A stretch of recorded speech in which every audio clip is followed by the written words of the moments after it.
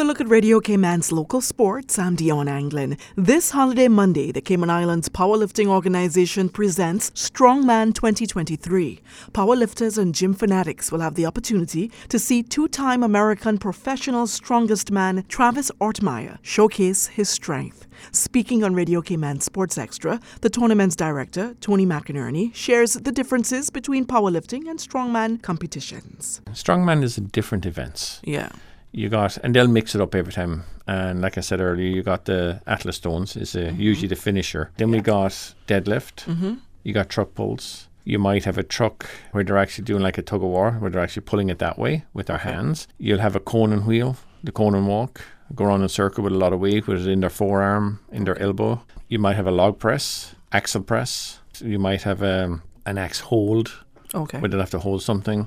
So it varies, and then you'll have shoulder press, which can vary. They have different variations of it, whereas a weight, it keeps loading and you keep pushing as much weight as you can until they hit either maximum within those 90 seconds. So a lot of it is timed and it varies. And then, of course, you have the medley, which that can consist of a variety of different divisions. Correct. The 2023 Strongman competition will be held at the Lion Center this Monday at 1 p.m. Also worthy of note is that Travis Ortmeyer will be a guest on Radio Cayman Sports Extra next week, Tuesday, November 14th at 7 p.m. The Ministry of Tourism and Ports has sponsored Caymanian bodybuilder and the 2023 Mr. America title holder, Robert Thompson Jr., as he travels abroad to compete in significant international bodybuilding events. Mr. Thompson Jr., a natural bodybuilder, is scheduled to compete at the Drug Free Athletes Coalition, or DFAC World Finals bodybuilding competition in Australia on November 12th. He will then travel to Seattle, Washington for the World Natural Bodybuilding Federation, or WNBF, Amateur and Pro World Championships on November 18th through the 19th. Robert Thompson Jr. won the 2023 Mr. America competition on October 7th in Atlantic City, New Jersey. Thompson Jr. has also earned the titles of 2018 and 2019 DFAC World Finals Men's Heavyweight Bodybuilding Champion, 2019 Muscle Mayhem's overall men's bodybuilding title, and 2022's Amateur World Heavyweight Bodybuilding Champion. And Week 6 of the CUC Primary Football Leagues continue tomorrow, with games scheduled at the Annex Field, Red Bay Primary, Kaimana Bay, West Bay Town Hall Field, St. Ignatius Catholic, Prospect Primary, and the Ronald Forbes Field.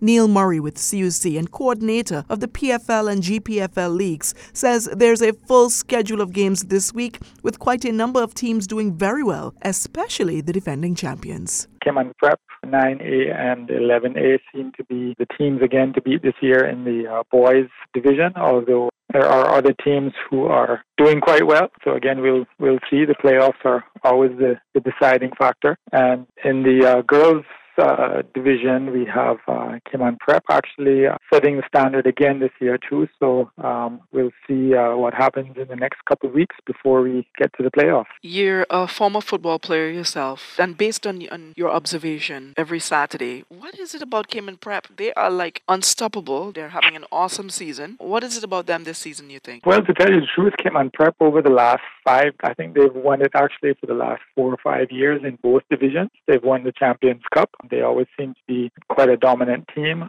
I'm not sure. It definitely probably has to do with their kids are always playing football. They seem to be quite dedicated. The coaches are obviously extremely proud and diligent with them. They get to play quite a lot in some of the CIFA youth leagues, so they've seemed to find a good remedy. They're all quite talented players, but I mean, again, there's other schools that have talented players, but Cayman Prep just seem to have that gel that keeps them together. It speaks volumes for the physical education teachers that are at the school, because it's not just football. It's cricket, it's basketball, netball as well, because they are also dominating in the school netball leagues. They're doing pretty well. Yeah, I know. I mean, I think actually this year, I think Claire Hughes, the key teacher there, actually says this year she has more girls than boys in the classes, and that, giving them an opportunity to do more sports with the girls. So it's kind of a, different years, you see different things. But I mean, Cayman Prep, I think the one year was a blip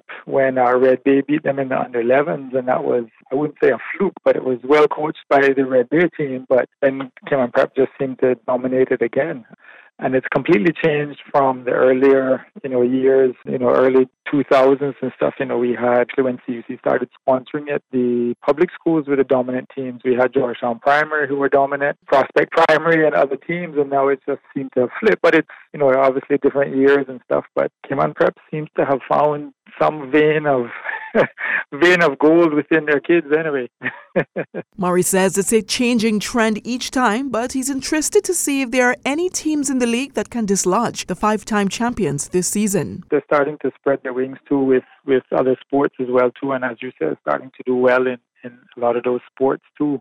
I know when my son went to Catholic, for instance, they weren't very involved with football and others, but like track and field and stuff, they never really participated because I think their thing was the competition thing. They were more of let's just participate. But it there's always has to be a level of competition to kind of gauge your schools or your kids against other kids. And even for the individuals, if you want to pursue something in sports, you have to be able to see where you are in relation to other kids. And CIS are doing that as well too. Now they're starting to be involved with quite a number of sports as well too. Games begin tomorrow at 9 a.m. at football fields across the island. That's it for Radio Cayman's local sports for this evening. I'm Dion Anglin.